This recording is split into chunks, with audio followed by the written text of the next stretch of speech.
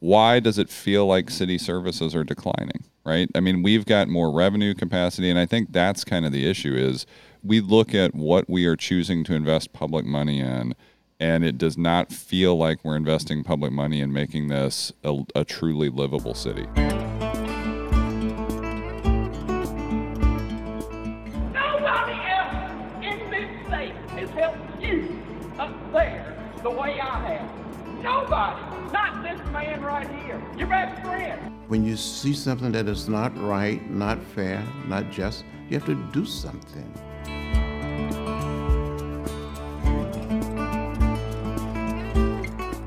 Welcome to PBN. I am your host, Braden Gall, and we have a slightly different type of episode today.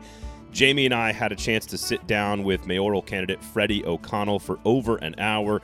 We covered a lot of topics, but we also had time to go deeper into those more complex issues, like his plans around affordability, both in housing and in transit, why he feels like he's the most qualified candidate to rebuild trust in Nashville. That would be trust with Nashville voters, but also trust within the council and between Metro and the state, all of which are tricky relationships the next mayor will have to manage and navigate. Those relationships have to be working for our city to work. We also covered education, safety, parks, and yes, even pickleball. Truly, it's the best possible way to get to know a candidate and to fully understand who they are, what they stand for, and what they plan to do should they win. You will learn everything you need to know about Freddie O'Connell, the candidate, today on the show, and we're very proud to bring that to you. We're working on getting these types of interviews with as many candidates as possible in this long-form sit-down format. Matt Wiltshire will be next up on the pod, so stay tuned for that. As always, please rate and review the show. It means a lot to us and helps people find us. Also, feel free to tell somebody about us. We really appreciate it. Before you hear from Freddie, I do have some campaign finance information for you all. The second quarter period ended on June 30th, and all campaigns have made their fundraising public at time of taping. As you all know, Matt Wiltshire led quarter two with a little over $500,000 raised. Jeff Yarborough was second at $350,000. Heidi Campbell was third at $326,000, with O'Connell coming in fourth at a robust $293,000. Alice Rowley raised $171,000. Sharon Hurt and Jim Gingrich were just over $100,000 each, and Vivian Wilhoit raised just $70,000. First and foremost, that's almost $2 million spent on 8 candidates in one quarter of a mayoral race. A quick and not so subtle reminder that our political system is an incredibly efficient use of money and time.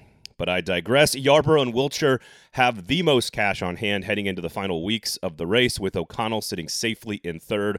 All three of those candidates have more than $400,000 sitting in their campaign funds, well ahead of everyone else heading down the stretch. No other candidate has more than $200,000 left on hand, as Jim Gingrich has all but spent all of his $2 million in personal donation. To what end, I am unsure, but those TV ads were pretty slick. He clearly leads the way in total spending for the campaign, while Wiltshire, at $1.4 million in spending, is a distant second. Interestingly enough, and deploying a totally different strategy to varying degrees of success and some by choice, Rowley, Campbell, O'Connell, and Yarborough have all spent between $165,000 and $200,000 on their campaigns so far, which of course is a far cry from what the top spenders have done, $1.9 and $1.4 for Gingrich and Wiltshire. Hurt has spent just over $100,000, and Vivian Wilhoit just over $32,000. Obviously, money isn't the only thing that matters in an election, but it's a big factor. Reach and frequency is the key, hitting what you've identified to be your key demographics as efficiently as possible. This race is still largely a toss-up, but with Matt Wiltshire's fundraising and Freddie O'Connell's ground game, combined with plenty of remaining resources, both have cemented themselves as primary contenders. Heidi Campbell has name ID and is clearly deploying a ground game strategy, while Jeff Yarborough has stockpiled resources to make a big final push this month. For both, getting into the race late was a huge hurdle to overcome, but both seem to be contenders for the runoff as well. And my guess is that Sharon Hurt is going to be a factor. So maybe the real question is, has a top 5 separated itself? This has long been viewed as an 8-candidate mess, but maybe we are starting to see a top tier. Only time will tell, but one thing is for sure, it's going to be extremely interesting to track, and we here at PBN aim to give you as much quality information about these candidates as possible so you can better get to know them on a deeper level and so that you can make an informed decision on August 3rd. As a reminder, early voting begins July 14th on Friday and runs through Saturday, July 29th, and the locations are linked in the show notes. All right, with all of that out of the way, here was our conversation with candidate Freddie O'Connell. Freddie, good to have you in studio with us. How are you, good sir? Good to have you. Doing great. It's amazing to be in this particular studio. So let's start with a very broad general question here. I've talked to a lot of different voters from different persuasions, different demographics, different parties, and there seems to be something you have tapped into with a lot of those different types of voters. Can you explain in your mind why that is with our current landscape in the city of Nashville? I'll say when we set out to do this over a year ago, the overall project of running, I actually started with a premise that we would be able to bring the most interesting coalition of voters to the polls. And that was true if we were challenging an incumbent mayor. That was true if we were up against an open field. Now, I think there's a candidate mix that maybe could have emerged that would have injured that hypothesis, but at this point, it's consistent with where we were, in part because, we had a team potluck last night to kind of get ready for the home stretch of the campaign, and our team it's kind of like we've got a senior leadership team that's been there for the whole year, and then we have everybody we've brought on to make the effort go this year, and that group is young. It represents the diversity of Nashville, from our Kurdish community to our Latino community to our Black community to our LGBT community. A lot of high school and college students, and I think because I have been for 15 years, I think I've been in spaces, really for 20 years, been in spaces that people know why they're fighting for something. People know why they're advocating for something. People understand the cultural value of Nashville that is really more from a grassroots perspective. And I think also across the partisan spectrum, there is something to be said for somebody who believes in good government and is trying fundamentally to bring people together to solve problems. I know your latest ad, the Billionaires and Bachelorettes, I think that's probably trying to clarify that message to people. Yeah. If I say on our last episode, we talked about the city being headed in the wrong direction, right direction, right? Define the right direction. So to me, the right direction means we are back to a principle of investing in ourselves. We spent more than a decade kind of waving our hands and saying to the nation and the rest of the world, hey, wait, look at us. We're Nashville. We're here. Well, we're on the map now. And I think the wrong track for people feels like, wait a second. I had a neighbor of mine say this. We had a little event in my own neighborhood a few months ago, and she said, we've seen all this growth. Like, she can see it from her front porch. Why does it feel like city services are declining, right? I mean, we've got more revenue capacity, and I think that's kind of the issue is we look at what we are choosing to invest public money in, and it does not feel like we're investing public money in making this a truly livable city. And I think that's kind of what the ad is clarifying. And you can see in the ad too, it's the whole I wasn't even thinking about this in many ways until after the fact, but it's the premise of the ad has a very team-driven approach, and I think that's where we've also seen a lot of top-down decision-making happen that has not involved a lot of people. And I think in our best public processes, we really do authentically go out there and try to understand community concerns and have good and sometimes difficult conversations. If city services are down, as you say, what did the 34% property tax increase in the midst of a pandemic do to increase those services? Jamie, that's perhaps the biggest head scratcher, and it's why if you look at my track record on trying to get both, right, because you know this from having been in it yourself, right? There is a dynamic that exists between where the public mood is and what is necessary. And I will say this, Bob Mendez was right about the math from the first time we went through this. We hit a big problem when we went through a sequence of events back 2017, 2018. We had I was home with our younger daughter having just been born during the state of Metro, watching it and hearing that there was going to be a declaration that there would not be a property tax rate increase that year, right? And so that was on that assessment year. And that was going to be connected to moving what was Nashville MTA and is now WeGo Public Transit completely off of the operating budget because we were going to have dedicated funding for transit. It relied on disposing of our district energy system, which did not happen, and that would have been both debt off the books and an in-place cash infusion in real time. It involved parking privatization arrangement that would have been a whole bunch of cash up front and $8 million guaranteed recurring.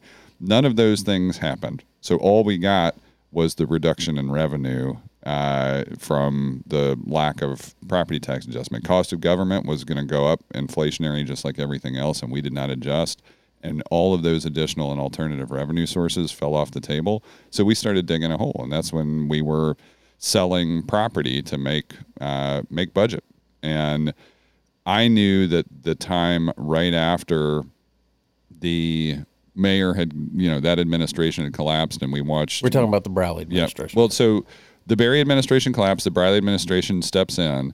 That was going to be a very tough year to go out to the public and say, there has just been this massive breach of trust, therefore we should raise property taxes. That would have been untenable despite the math. I think if we had held together for a year, done it the next year, you would have still carried into this term with an extra year of revenue, a rate increase that did not feel dramatic, and we would have weathered COVID. Instead, we did the two worst things possible, right? We had the lack of tax adjustment, no revenue, dig us a hole, and then we waited too long. And you can go back and look at my substitute budgets and the amendments I put on there. I looked for every possible mechanism to bridge the gap across COVID till we got back to economic certainty. In that period of economic certainty, we did the largest property tax rate adjustment in Metro history, and it was, in my judgment, still historically the wrong time to do it. And I'm still looking for the signs that it is producing. I mean, I'll say, I think we have the capacity, but I don't think we have the executive coordination on a lot of the services that people expect to see. I mean, I don't expect you to say it, but I'll say it for you and anyone else. The next mayor and next council is going to have to raise property taxes. I think that's a reality. So I'm going to crunch the numbers on it. I mean, what I will say, you can go back and look at the last two fiscal years too. I was very anxious about using that property tax rate increase to increase the number of full-time employees so dramatically. We have added more than 1,000 full-time employees to Metro over the past two fiscal years, and past three, really, I guess, with this incoming budget. But even before FY24, we were adding almost 1,000 employees just in those two fiscal years. And that says, yeah, maybe Metro wasn't keeping pace with growth, but I went through every department and, looked at every line item, and it just isn't clear to me that if you look at the city as a series of maps and spreadsheets, you may be able to say, okay, yes, these positions, but I feel like I wanted to know, right. I mean, the greatest example of all is we did the property tax rate increase, Christmas later, we can't pick up recycling. I mean, that's fundamentally garbage. Right. Well, yeah. So that says, and no offense to the lawyers in the room, but when your answer to what people's expectations are is we're going to let lawyers figure it out, it's not good enough. And so we can do better, but I think this is almost, coming back to your point about why are people, like, what is this coalition about, and how are people, like, how do you get the city back on the right track? Sometimes it is roll up your sleeves and show from the mayor's office that you care. I mean, it is all three of leadership, governing, and management. And I think that's what has also happened to me over the past few years is going through 2020. Nashville's greatest year of crisis in my lifetime, where you had a tornado, then you immediately get a backdrop of a global pandemic. Then you get windstorms like what we've had here recently, except this time it knocks 100,000 people out of power. Then you get City Hall getting set on fire during a period of civil unrest, and you end the year with a Christmas Day bombing. I mean, it was unusual to have to develop a portfolio of crisis management skills, but that is what happened because almost all of those events occurred with an epicenter in the district that I represent. You speak about the erosion of trust circa Megan Barry, David Briley. Based on connections in your campaign, what are you hearing from voters of where we are now in that horizon?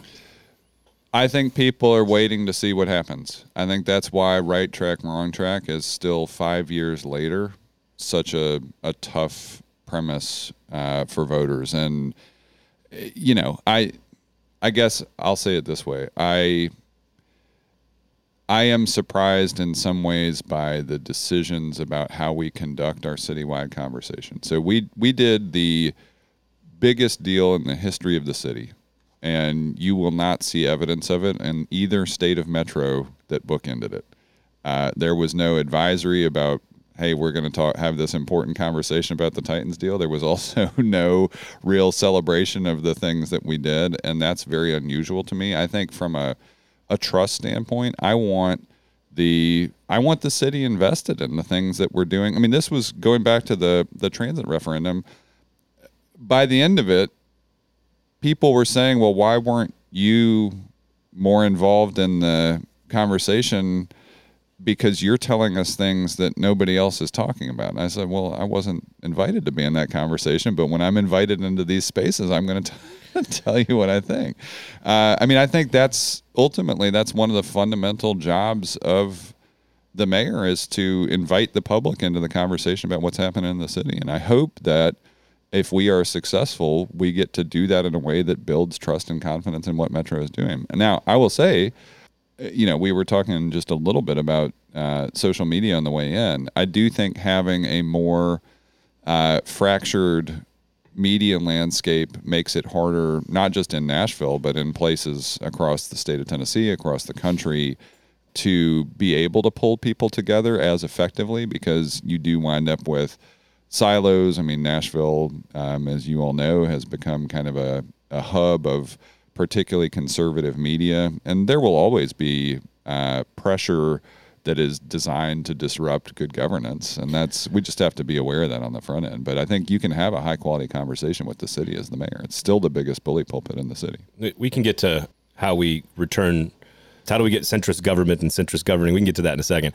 But you mentioned the Titans deal, and that leads to tough conversations. You know, you win the mayor's office. You are in charge of the city. You did not vote for the deal. But as someone personally who probably would hold his nose, let's say, and vote for it, hypothetically, and just so that you kind of have a frame of reference of where I'm coming from. Sure. I think you've spoken about this before. How do you make it work? Like, sure, I would love to see affordable housing. I'd love to see a transit hub there. I'd love to see green space. I'd love to see it work for the people of Nashville. You didn't vote for it. East Bank Development's coming as well.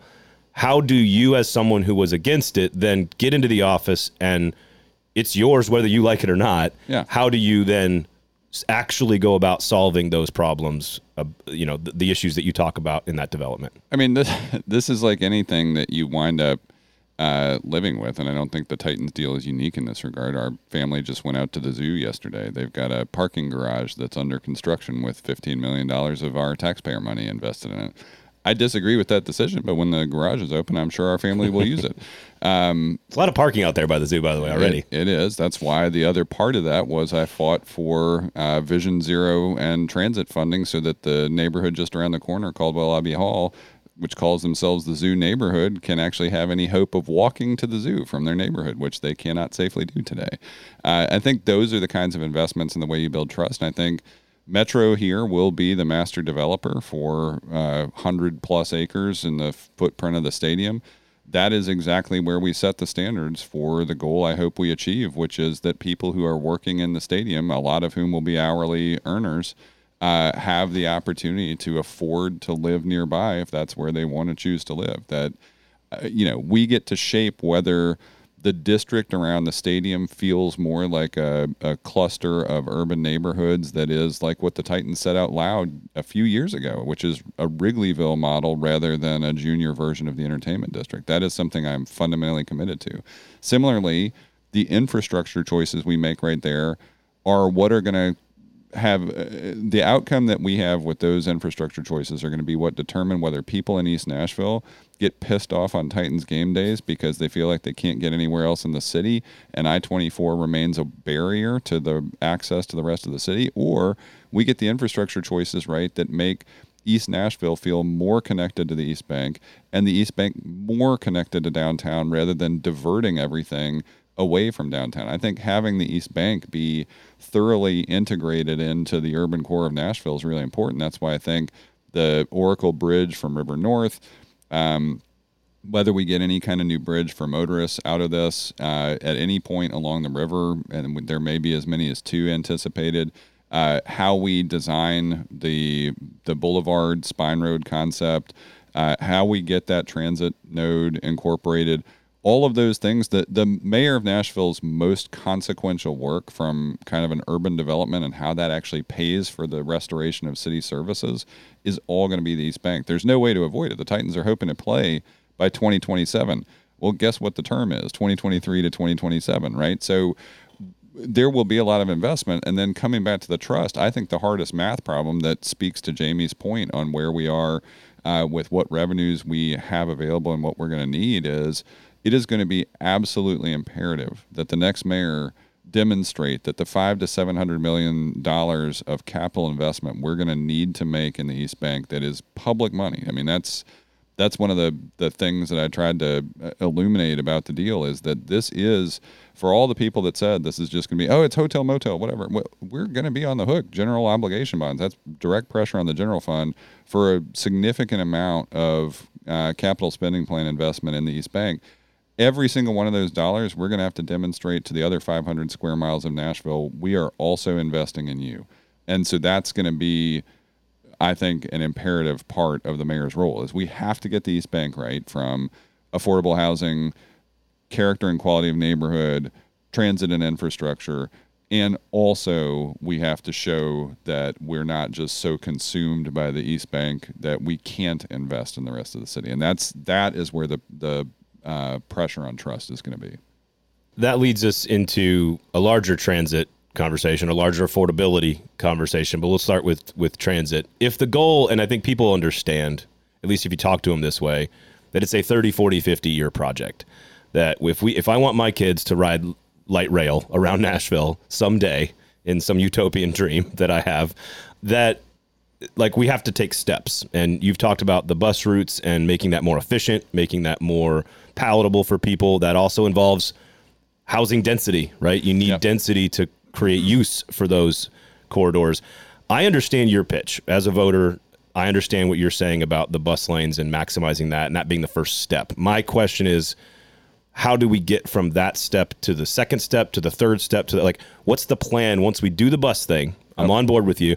Then what do we do to get to the next step? So the near term thing. So I would say, yeah, you can imagine a 50-year horizon where you get a dream transit vision. But to your point, you can do so much in the near term that we have just chosen not to do. And it is so frustrating for me, having been on council for 8 years, to realize that if you don't wind up with mayoral focus on priorities that really are necessary for a city to succeed, and I'd put transit in the top of the mix, right? I mean, there are a handful of things that are just ingredients in successful cities. Safety, top of that list. You can't do anything with the city feeling or being in any way meaningfully unsafe, and so you always have to do that. I think schools is up there, right? If your school system is abjectly failing, then again, it's a problem for the future. We have some accountability issues we do need to resolve in schools, but if you look around the country and districts that are affiliated with the Coalition of Great City Schools, we have had some steps forward, some steps back. As mayor, I expect to be accountable on that. But then you get into, if you can get those fundamentals right and then make sure that livability is the next thing on the list, and that means everything from wages, cost of living, affordable housing, and transit. I see transit and housing as fundamentally connected. And I think one of the things I've been worried about during this entire conversation is we're going to get so focused on talking about affordable housing because people see it as easier because we've had some tough conversations about transit. Well, you can't decouple them. If you can help a household lower their cost of transportation by delivering meaningful mobility options, and that is true for, last year was the deadliest year on record for pedestrians in Nashville. If we can deliver safer infrastructure anchored around transit, and I can drop the number of car trips or reduce the likelihood that my family has to pay for 2 cars instead of 1, I mean, that's an $8,000 a year implicit tax we're putting on people. And we know that at any given moment, somewhere between 4 to 10% of Nashvillians don't have reliable access to cars. We know that, people under age 16 or above a certain age are also not going to be driving. We know we have a disability community that's not going to be driving. And we are doing a disservice to them on affordability the whole time. We go put on all of our desks, not long after I took office, having come directly from the Nashville MTA Board of Directors, a 3-year work plan that was directly about traditional, better bus service, building out a frequent transit network, putting community transit centers in places like Hillsborough, where there's one at the new Hillsborough High School, where there's one under construction out on Clarksville Pike. If we get this one on the East Bank, put one out at Hickory Hollow, which we now own, have another Sobro transit hub in downtown, you've now got a network of a half a dozen scenarios that mean not every route has to come up to Charlotte MLK to WeGo Central to go out to some other part of the city. You're also building the crosstown capacity to do it. That's there within our operating capacity. I mean, we grew in 8 years from a $2 billion city to a more than $3 billion city by operating capacity, and our transit budget barely grew at all during that time. That is a choice. If we change our priorities so that we say up front, we're going to invest in this 3-year work plan that WeGo did, which we should have done en route to the transit referendum in 2018, because it is the most visible, useful, popular, and cost-effective set. It was strategically there to show, here are the things we can do that will demonstrate that people will use transit if you provide it. And that's 7 years on the MTA board.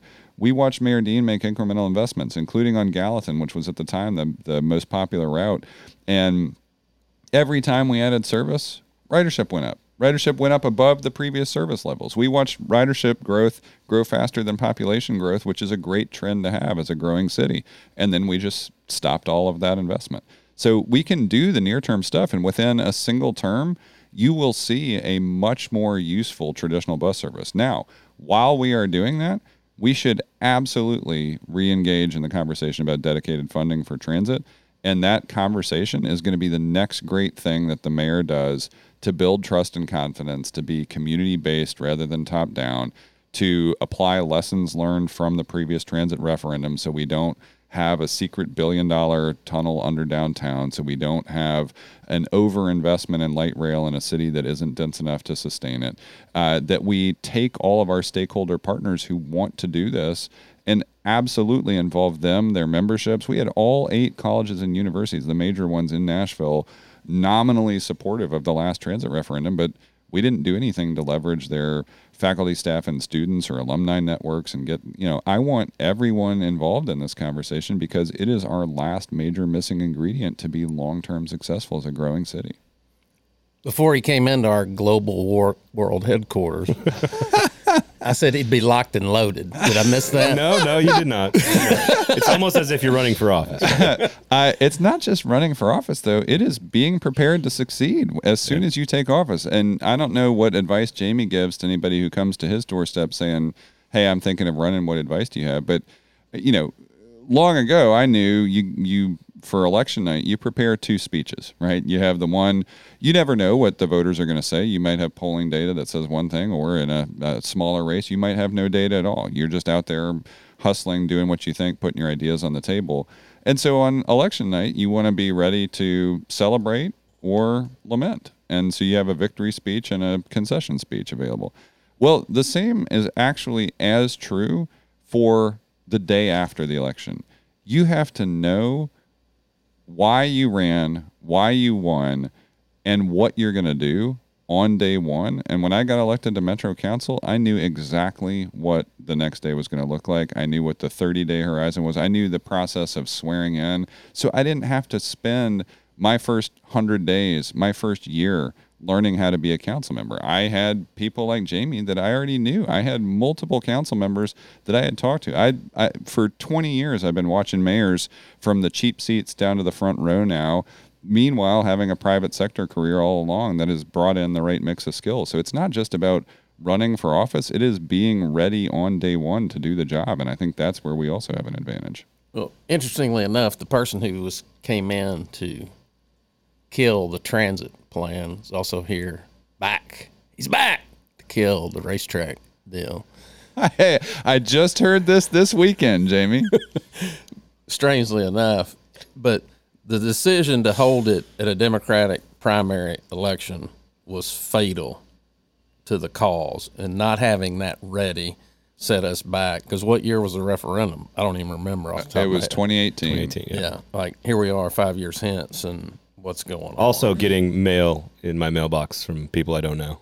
Karen, from Karen, or Citizen, Yeah. Citizen, Or friend of Citizen. Yeah. Citizen. But you talked about transit and housing affordability being linked, because I hate the term affordable housing, because that's the most bastardized talking point that's come along since 2015. And where I've moved to is housing. I don't care. Paint it yellow. Yeah, period. Build housing, period. Slap a turd emoji on it. I will be down at the planning commission for it. It has to happen, because now the consensus is in the community I participate in. It's like, oh, everybody's for housing on the pike. Well, or on the pikes. Well, if we start putting that up, I'm going to say not even everybody is there yet. We had in my own neighborhood, we had a more difficult conversation than I was anticipating about some affordable housing for seniors on the pike. well, everybody's for affordable housing over there. Yeah. They don't, NIMBY is still strong. Our zoning code built NIMBY into the process, and it's playing out now. And I would submit to you and anybody else that zoning code of 1998 has put us in the position we're in right now. And there has to be a big shift in the mindset, because I represent clients who want to get property rezoned. Well, of course, that includes going to a neighborhood meeting. Well, the number one concern at a neighborhood meeting is two things. What about the traffic? Where are you going to park them? I don't care. I don't know if you know this or not, but in the UZO, there's no longer a what? Parking minimum. Well, that message is not out to the various neighborhood associations. So you're saying we got to walk and chew gum at the same time. I am saying that. Yeah, but in order to do that, in my humble estimation, is we have to overhaul the zoning code. It has to be torn up, start over. Where are we going? Where are you at on that? So this was actually maybe the most frustrating thing about having a pandemic drop in our laps this term. Is I will tell you, there was a real change in the capacity for what we could accomplish just by pushing us to. I mean, we didn't meet for a period of time. Then we were meeting virtually as a Metro Council, and finally, almost 2 years into the term, we finally got something back to normal. And so as a result, some of the energy that would have gone into this, I'll say this. One of the very few disappointments and regrets that I have is I had been working with and pushing planning on two aspects that are smaller versions of it, but it was supposed to be en route to a bigger thing. I wanted to have a 2.0 of the downtown code put to bed before I was done. We had seen far more capacity in urban development than we could have even dreamed of back when the downtown code was first created in 2010. Now, we made advancements, and here I'm hoping we get a final version of the bonus height program put to bed, but I don't know if it'll happen before this term.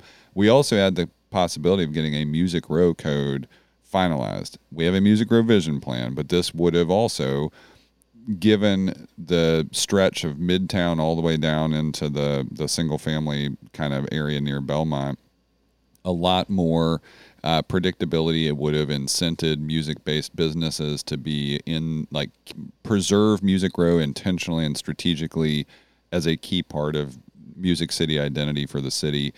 We made progress on both of those things. We did not fundamentally deliver the versions that I wanted. The same is true of Title 17. I really thought this second term, with some good council members who had been a part of Nashville Next as resource teams, I mean, myself, Colby Sledge, Jeff Syracuse, Angie Henderson, there were a lot of council members who see exactly what you've seen in the antiquated pieces of our zoning code. And I said to Doug Sloan before he left as planning director, Doug, if we don't invest in this process, your beautiful map of Nashville Next and what we see there with base zoning is just going to be pockmarked with specific plan districts, otherwise known as SPs. And all that says to me is that our base zoning isn't appropriate to the task. And that is still my belief. Now, you know as well as I do, where Mayor Dean was, he enabled Nashville Next to even be created in the first place by turning Rick Bernhardt loose on it. Fundamentally, I call it NIMBY Next. Well, that may be. Go back to before it. But I think coming up on the decade mark, we do need to revisit Nashville Next and its connection to the underlying components of Title 17. And as mayor, I am happy to be involved in that as a citywide conversation. But you know, from having been a district council member yourself, every district council member is going to want to be invested in that too. And I'm going to respect that as well. In the past, I would have told mayors, don't say a word. Don't involve yourself in the zoning process. You have plenty of other things on your plate to do. But I think where we are now, it's so fractured, because I would submit to you, this council hates each other more than any other council. I don't know. Again, I go back to, I think COVID meant, and the fact, I mean, Fair. So here's what happened. Last term, a thing that helped us as a class was we all came in together. There was a lot of transition. The council staff turned over quite a bit. But we went through a couple different in-person retreats. We did some things that I think allowed us to get to, what I would call a calibration as a council, as a class. And it worked out. Even when people disagreed, you could move on from those disagreements. This council, I think that being on screens for 6 months set us back. The fact that once we were back off of screens, we haven't had a retreat as a group. I mean, this council has never come together since that very first pre-COVID moment to just say what Schulman actually helpfully said at the end of the last term, but then didn't seem to be able to anchor us around, which is, what do you want to be remembered for as a Metro Council? And I'll say, if I'm giving advice as an outgoing council member to incoming council and vice mayor, have some communication. If you looked, you've got Pat Nolan doing the town crier thing at the beginning and end of every meeting. God bless him. God bless him. But that's the most anyone will ever hear about the council office. If we pass a major piece of legislation that a large coalition of council members have worked on together, there is no communication coming out of the council office to help the city understand that, right? There is no storytelling. There is no, there's just no communications capacity in the council office right now. And I think that actually contributes to people's frustration, because they don't, if you're not watching Metro Nashville Network, if you're not following along, there's barely any journal of record any longer about what's going on in Metro Council. It can be tough to follow. And the council office can make that easier for people. I mean, it would be great to even have Pat's thing come out as, whether it's a podcast or whatever, just something to make that communication better. But to your point, I thought Mayor Dean made the right choice in encouraging planning to undertake something ambitious to at least take a stab at some of the zoning issues. And I'm not just willing, I'm excited about the prospect of taking that decade mark for Nashville Next and looking at it. Well, I think a decade ago, people could hold their nose and vote for something that now absolutely does not happen. And it's representative of the fact that we're hollowing out the middle. People are going to the edge, which kind of dovetails next into what I consider one of the most important relationships of a mayor, and that's with the state of Tennessee. Yeah. There has to be a good relationship, my opinion, because I'm a pragmatist at the end of the day. Some pie is better than no pie. And, right now, even Governor Lee, I mentioned this in the last episode with Braden, even Governor Lee, a headline of the Tennessee Journal from Eric Schelzig, Governor Lee says this is not productive. Well, to me, that was huge to read. Like, hey, we got to turn the page.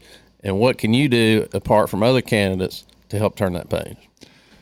So the apart from other candidates thing is maybe the most interesting part of that, because if any other candidate came on this show to try to tell you that they've unraveled the mystery of the state-local relationship, I'd either say they're bad at it or they're lying. This was the worst it's ever been, this session we just passed through.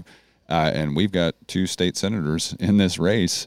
It seems to be making the pitch that they're going to be effective at this. I'm looking at that saying, that's interesting, because y'all were up there. What bill have you passed? Well, and not only that, but we just watched the state take over a chunk of our sports authority, take over a chunk of our airport authority, end our ability to put convention center surpluses into housing. We watched their legislative response to Covenant be to further curtail liabilities for gun manufacturers. Right? I mean, this was an extraordinary session in every measure.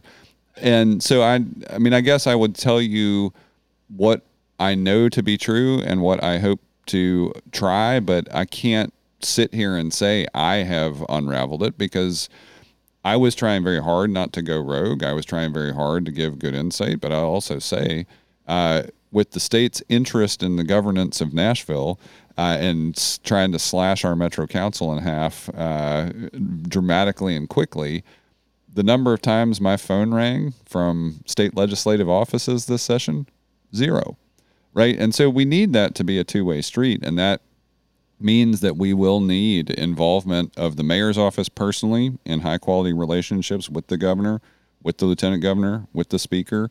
I would argue also with the comptroller. Those are going to have to be conversations that are not just one-time conversations at the start of term, but continue over time. I would say, in my personal opinion, the relationship between the mayor personally and some of the key committee chairs in both chambers is going to be important. My background is I have been on the Nashville MTA board for 7 years, working with the startup of the Mayor's Caucus, which is a regional group of city and county mayors. I was there at the formation of that, went to several of those meetings. Our regional partners are still very interested in and invested in a better transit and transportation ecosystem in Middle Tennessee. Coupling that with my experience just before getting on the Metro Council and the Cumberland Region Tomorrow's Board of Directors, the regional relationships matter, because when we have our city and county folks around the Davidson County delegation also speaking to the General Assembly, that's how we know we're not likely to get submerged if we try to go do something based on the Improve Act. I will say, too, I have always been intentional about and proud of having bipartisan support for everything I've tried to do in politics. When I ran in 2015, we had good bipartisan support in that effort. When I sought re-election in 2019, the same thing was true. I've been especially proud that when we have been through this grinder of state and local partisan tension, that we have built a good bipartisan coalition, and I have had a surprising number of Republicans that, you know, people on Capitol Hill and people in the city of Nashville would recognize, say to me, we are ready to help if and when you get elected. We want to repair this relationship. I think there are people at the city and state both that want, to your point, to see this work. And I am one of those people. I don't spend my time dunking on individual state legislators. I will get involved in policy conversations and try to defend Nashville's interests when it's true. But I spend my time going in to meet personally with Speaker Sexton, with Speaker McNally, and not with an ask, not trying to do something that the mayor is saying don't do. When the governor's office reached out to me to talk about the Republican National Convention, I picked up the phone and I gave them my advice. And I said, here's the worst case scenario you want to avoid. Well, despite all the advice I gave to them, the RNC, and it wasn't like the mayor's office was looking to hear my advice on that. We got to the worst case outcome, and here we are. But I think we can do better, and I think people know what I tried to do to avoid the worst case scenario, and I think that's what we're going to do going forward. Is we're going to look at priorities of Nashville, priorities of the state, try to allow each side to understand what those are, look for the common points of interest, understand what the points of friction might be before they happen, and try our level best to forestall those as much as we can. I have 2 daughters in metro schools. As do I. I believe in public school in just as an individual, but it's a huge budget item. It's a huge chunk of the budget. But you, for those that don't know, have very little control over what happens to that money. How can a mayor actually help improve our schools? How can a mayor actually, again, it goes to the relationship with the state. It goes, what is it that you can actually do when you get into office to help parents like me who are worried about, frankly, the 5, 6, 10, 12 years that my children are very young, kindergarten and first grade. What is it you can do for my 2 daughters? So the best thing is that I'm a public school parent myself. And so having skin in the game, both of our daughters, so we've got one in elementary, one in middle, it is incredibly important for a mayor to invite people in to experience the excellence that exists in our public school system. One of my favorite things that happened back in the Dean administration was something they called the First Choice Festival. Every year, for a few years running, and they did it once at the convention center, I think a couple times out at the fairgrounds, and it was all schools in Metro, every public school, including the charters, which are public schools, would come out, and it was a moment where I think each school actually realized they had to put their best foot forward. And it's a great thing to help a school understand that they should do more than expect students to walk through their door on the first day of school every year, right? That you should have higher expectations than just being a zone-based school, because you should want people to want to come to your school. That's a big deal about expectation setting. And when you have that festival and you could see which schools were trying to attract parents, it's so helpful to do that. So I walked out of the first time, our daughter was 3 years old, our older daughter. I had a list of 20 schools I would have been proud and happy to send her to. That's great news. Then when I went back the next year, I shortened it to 6. And I was talking to school leaders, I was talking to teachers. And if you have a great community school that you want to send your family to in your neighborhood, that's the ideal scenario.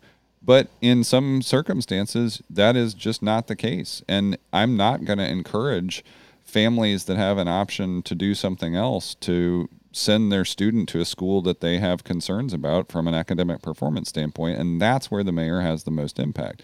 When we got into metro schools, I didn't realize on the front end that I had needed to know a secret handshake to get into aftercare.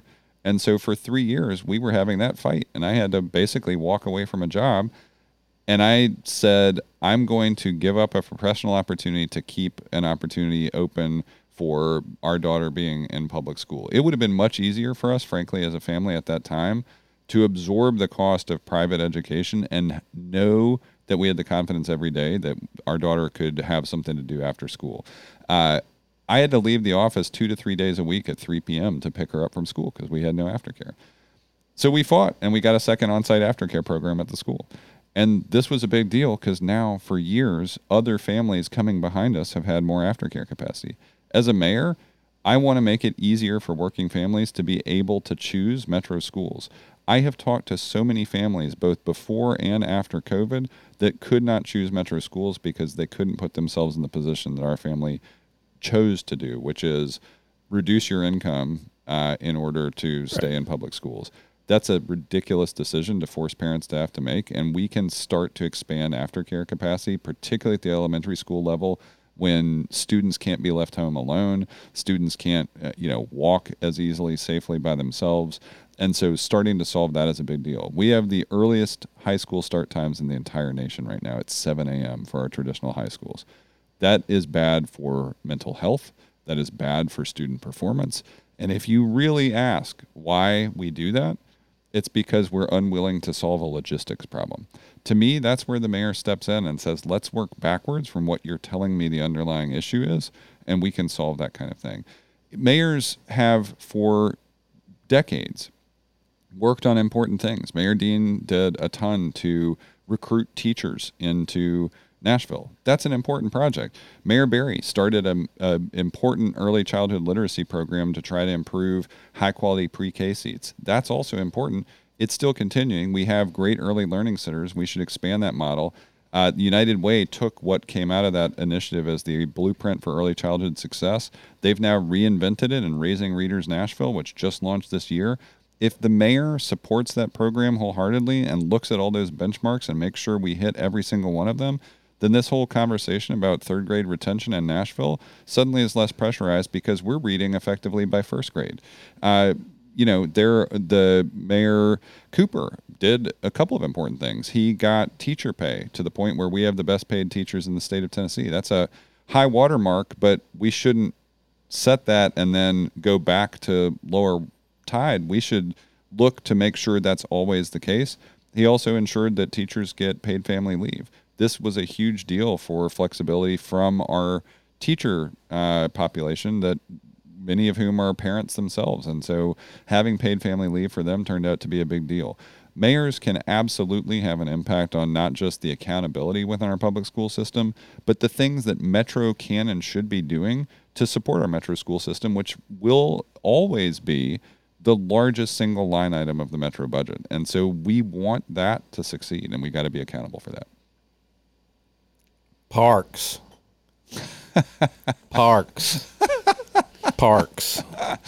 Plan to play, Jamie. Is there a question in there? Parent of two teenagers. And strangely enough, we're a tourism mecca. And my two kids play a brand of baseball that requires travel. And we go to Alabama, we go to Georgia, we go to Missouri, we go to North Carolina. Because in Nashville, there's no place to play those games. There's no assembly of fields with the exception of West Nashville Sports League. And maybe this isn't a question, Braden, but it's a plea. And not for my kids, because by the time something happens, my kids will be washed out of it or onto something bigger. Please consider investing in parks that brings young people there more, because I consider our parks department, particularly our community centers, Shelby Community Center, East Park Community Center, over in 12th South, led by Mr. Randy Crawley, Miss Gregory out in North Nashville. Invest in them more and more. This is one of those things that doesn't necessarily make headlines, Jamie, but it's one of the things that's actually pained me the most as a secondary priority, right? If we go, again, the bedrock issues of safety in schools, and then you build on that the quality of life elements, parks is a huge missing ingredient. For years, again, I feel like my life is kind of divided between before COVID and after COVID. But before COVID, one of our daughter's favorite places in the city to go was Cumberland Park. Well, for the past 2 years, the very popular spray ground over there has been closed. Do you know why it's been closed? I do not. The way it was designed put the pump station, which is a heavy piece of equipment, on top of the pipes to fit in there. It has slowly been crushing the pipes that deliver water to the spray ground. So there is an expensive capital redesign of that equipment. For years, the Greenway through Ascend Amphitheater was closed. Do you know why it was closed? No. There was a skateboarder who got electrocuted because he touched the railing on the Greenway through which they had decided to run live electrical to support the Ascend Amphitheater. And it closed. There was a dock that is owned by Metro Parks that has been closed for years. Do you know why it has been closed? No. A barge hit the dock, damaged the dock, made it unusable as a dock, but instead of repairing it and then waiting for the insurance settlement and, putting that into the budget process, we decided to just leave this broken piece of equipment hanging there right off of the very popular entertainment district, inaccessible to anybody that was trying to use the river as a transportation network or recreational facility for years, most of my 2 terms. And all of these things are indicative of the fact that we are not getting our priorities right as a city. Our urban parks, the thing that allowed Church Street Park to become something other than a failed public space, was a partnership, because we still have not, as a city with our parks department within it, we have not recognized that there is a difference between our downtown parks and green space and a place like Bells Bend or Beeman or even the Warner Parks. These aren't just expanses. If you go to any other major city and you go to an urban park, what you're going to see is programs almost all year round, things that keep the park space activated. And when we started doing that in Church Street Park with a private partnership, the Downtown Partnership and the Historic Capital Corridor Foundation involved in that, suddenly the park is available to everyone, including people that are at the library and are taking advantage of both the library facility but also social services. So it serves everybody from unhoused Nashvillians to kids and people doing yoga or experiencing jazz. There are absolutely things we can be doing more successfully. I still don't completely understand Morgan Park, our neighborhood park, used to have baseball fields, and then they went away. And there are still lights, but it's just a patch of grass now. Now, there are adult kickball leagues that are active there. There are youth football leagues that are active there. It's still a park, but I am excited about the opportunity to actually pick Plan to Play up off of the table, flip through its pages, and say, we're going to invest in that. Because our parks, there was a time when our parks were one of the just greatest quiet success stories of the city of Nashville. And I remember the excitement I felt when Cumberland Park opened. And I know how hard Mike Jamison fought to get investment on the east bank of the Cumberland River as we were thinking about riverfront redevelopment. But within 6 months, you could start to see signs that we weren't serious. You tell me the last time you were able to buy concessions at that concession stand. The slide was broken by skateboarders within 6 months. They literally slapped in the playground area on some planters they put in there, which are now no longer planted. You can still go down there and see in the play area things that say, like stickers that came off a large printer that say, do not climb. If you go to Centennial Sportsplex, where our daughters have been learning to swim, one of the doors into the Tracy Calkins swimming pool, whose mother taught with my mom, an Olympic swimmer, that facility has had caution tape and padlocks on some of the doors for years. I mean, these are just little things that cause confidence in our ability to govern ourselves to decline. And I want to make sure we're getting those things right, specifically in our parks department. So, yes, I hear you, sir. East Nashville High School baseball team practices at Cleveland Park. It's the worst field in Davidson County, and it has no lights. Recently, the Overton baseball team, their lights were locked by NES for failure to pay the light bill. Well, turns out the bill was sent to someone in the parks department to pay the bill. So it sat on someone's desk. They called me, "Hey Jamie, can you get our lock off the lights?" So nobody at NES, before they put the chain on the lock, went to go knock on the door to say, "Hey guys, you hadn't paid your bill. We're about to lock it. You want to pay us?" I said, "Well, how much was the bill?" It was $500.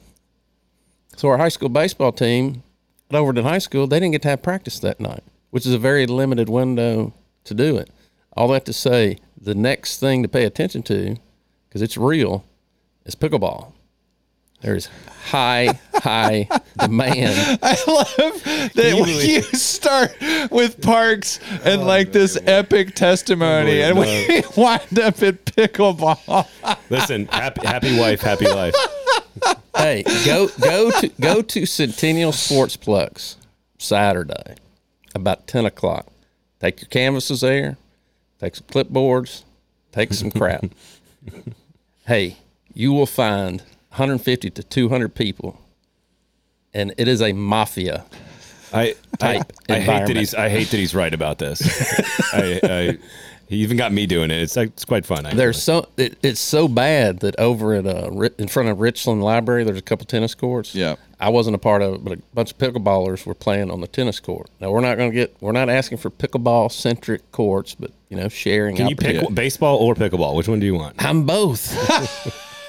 I don't play baseball anymore. That's true, but my kids do. I mean, I'm gonna lose some voters over this, but I feel like pickleball is like the froyo of tennis. Wow. Oh, it's wow. You may not walk out of here. hey, it is cult like. He's not wrong about this, Freddie. No, I know. I saw somebody. The first time I experienced it was actually at a birthday party at somebody's house, and they had it was one of our daughters got invited to a birthday party at some grandparents. And they had put in a multi-generational pickleball court. Like 3 generations of their family were now enjoying pickleball. A lot of seniors, of which I'm soon to be one, are playing this sport for the purposes of exercise. But over at Richland, some tennis players came on, and they called the police on the pickleballers. Oh, my God. Said that this is a tennis court, not a pickleball court. But I'm saying it's a friction. So here's what I will say in all seriousness, though. When we see things, I mean, look, there was a time when Nashvillians didn't know what a greenway was. Well, now it's one of the most popular parts of our park system. There was a time when it had never occurred to anybody to have a dog park. Well, now dog parks are one of the most important parts of our parks ecosystem. As other things come up, like pickleball, it's supposed to be like in a city that is growing and thriving. You're supposed to be able to understand what people want in their recreational lives and have your park system be a partner in offering that. So it's a senior constituency. I'm just pointing it out. But I got one more point. Well, I was going to transition to safety and gun violence. That's where I'm going to do that. Recently, he's a one-issue voter, Freddie. It's pickleball. Right. And that's I got to find where Jamie needs his pickleball court. Recently, 12-year-old killed at Napier. Yeah. By another teenager. Yes. And there's a conversation out there. It was happening last budget, quote unquote, defund the police. Very poor terminology in my opinion. That like what we're doing ain't working. Recently at Casey Holmes, 50-year-old lady catches a stray. Yeah, dead. I heard about that. And like, hey, when I hear a 12-year-old getting killed by another teenager, like that stopped me in my tracks. Like, what are we doing? Mayors, what conversation? Like, let's get real. We can't say, oh, we're going to invest more in police. No, we've got to change. And I don't know what the answer is. I will tell you the Napier thing was particularly disconcerting to me because some of what we have been doing actually has been working, and this is for the bigger safety conversation. I think if I look at Napier and Sudicum as a whole, and you look at it in many ways as a contrast to what has happened in Casey, a couple of things are true, and it started last term because I was welcomed into office by some tragic, in-my-face examples of how much gun violence was impacting young people, particularly in Napier, well before Covenant, right? I mean, this was a nearly weekly series of tragedies. If I go back to the first few years of emails when we get the MNPD bulletins, there was inevitably another homicide in Napier. And we knew it was a problem. And so the first approach was a more traditional one. We worked out an MOU between MDHA and MNPD, so our Housing Authority and Police Department, and it was useful for one specific reason. Whereas you used to have a heavy patrol car presence in Napier when I was first elected, 2015, this got officers out of the car and into the community. In fact, one of the best afternoons I spent was when Mayor Berry did her big spring clean initiative, I said, I want trucks out in Napier because we're going to fill them with all the illegal dump sites. And we did. We filled more than 2 trash trucks completely with stuff that was out there. But that day, I was out walking around with Officer Chisholm at Hermitage Precinct. And he was out there just because he had gotten very invested in the community and some of the relationships on the ground. So that part really mattered. This term, I'm going to give Mayor Cooper a lot of credit for what I think is still one of the most successful things to come out of his administration that I hope to continue and expand. And that is the Community Safety Partnership Program, which has invested in multiple on-the-ground organizations, specifically in Napier, and they've gone further. You may have heard of, I don't know if it's come over to Casey yet, but what Ron Johnson's been working on is this model of the village. Well, there is public money going into the organizations that make up the village, and they are tracking a lot of the impact of their work. And it went beyond just what we had heard about from Cure Violence and the process of violence interruption a few years ago into a specific program that's been working elsewhere that they have just gotten off the ground, and we just got a presentation on it in the last of the gun safety meetings that Councilmember Syracuse, as chair of our Public Health and Safety Committee, got together. They are now underway with one of the programs I had been looking at since Covenant, which is group violence intervention. And it's the process of, it's doing what we could have done for a long time and makes a lot of sense when you just sit down to think about it. We know where most of our violence comes from. We know, in fact, in many cases, who the people are that are most likely to pick up a gun and perpetrate gun violence.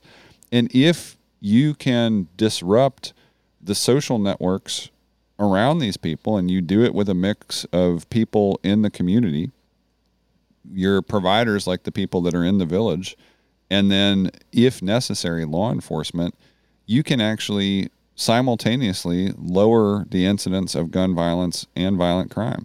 And we did have another tragic incident just here in Napier recently, but more often than not, over the past 8 years, with that first work we did with that MOU, the number of times I would get email about a homicide in Napier fell off.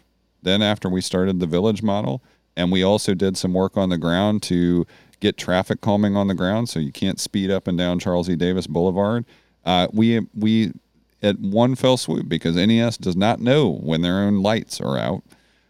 They have to be reported by the community. Any pole with a yellow strip, if that goes out and nobody in the community knows how to report that, and another one goes out, another one, you get several dozen lights that are out. So we went wholesale through the community, fixed dozens of street lights. So now we had better lit streets, harder streets to drive through, get in, do something illegal, pull a trigger.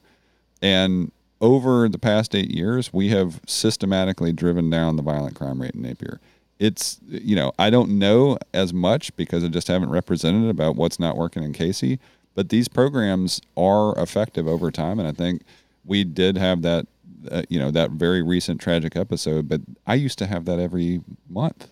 And now I'm relieved that this felt like a startling, it's tragic and it's awful, but I feel like we have seen signs of progress, and I want those signs of progress to continue. And I know Braden wants to jump in, but this is what centered me, and I think Braden came with me. We went to a middle school in East Nashville, mentoring opportunity that a principal put on that is absolutely fantastic.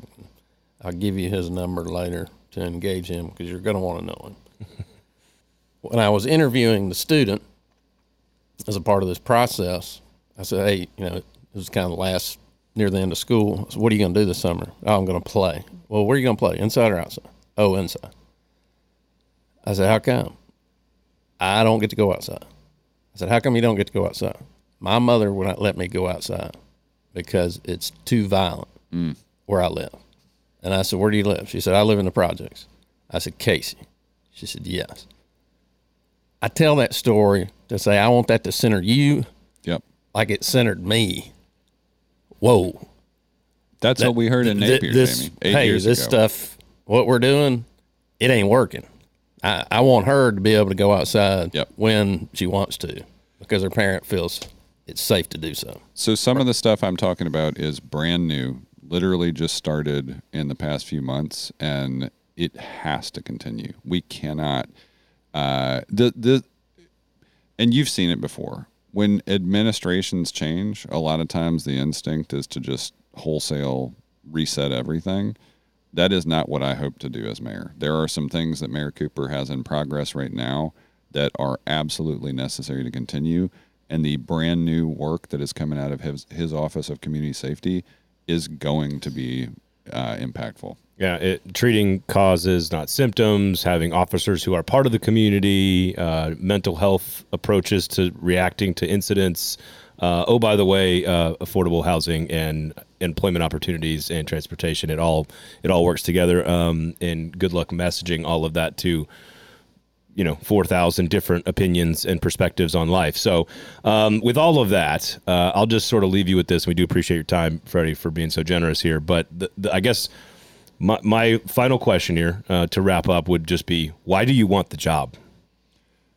So fundamentally, I think growing up here, thinking about leaving here for college and then wondering if I was coming back and seeing what can happen in a city to make it a place you want to be. I mean, Mayor Bredesen back in the day did some important things. He created a crown jewel of our library system. We watched the Frist Art Museum come online, which did not exist when I was a kid. The Nashville Zoo did not exist when I was a kid. The Country Music Hall of Fame and Museum when I was a kid was not what it is today, which is an amazing thing to experience. We didn't have a National Museum of African American Music.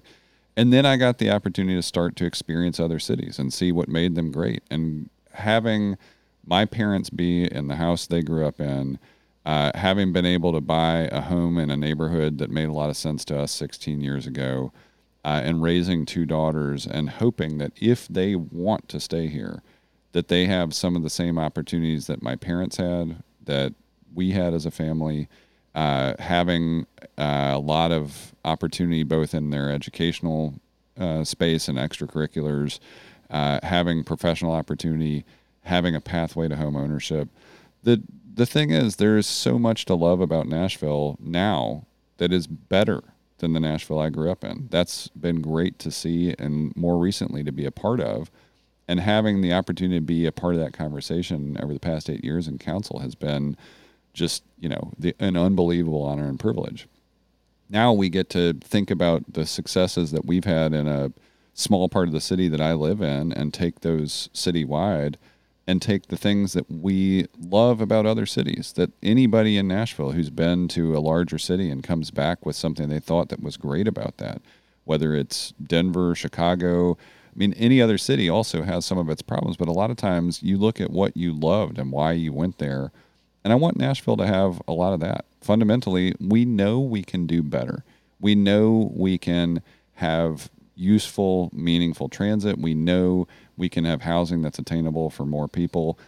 We know we can take care of ourselves more effectively. We know that the creative people who are here have chosen to be here, and we should celebrate that.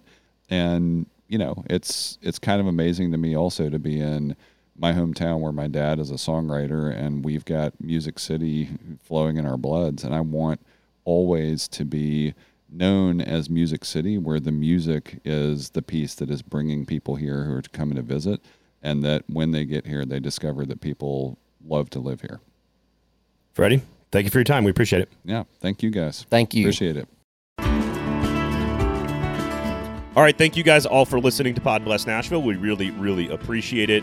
Please rate, review, and subscribe. Tell somebody about it. We'll have Matt Wiltshire's interview coming up soon on the show, so stay tuned. Of course, you can get to me at Braden Gall and at JR Holland, although don't tell anybody I told you to follow him. We really do appreciate it. You can get to Pod Bless Nashville on the socials as well, Instagram and Twitter. Otherwise, thank you all for listening. Have a great week. We'll talk to you next time.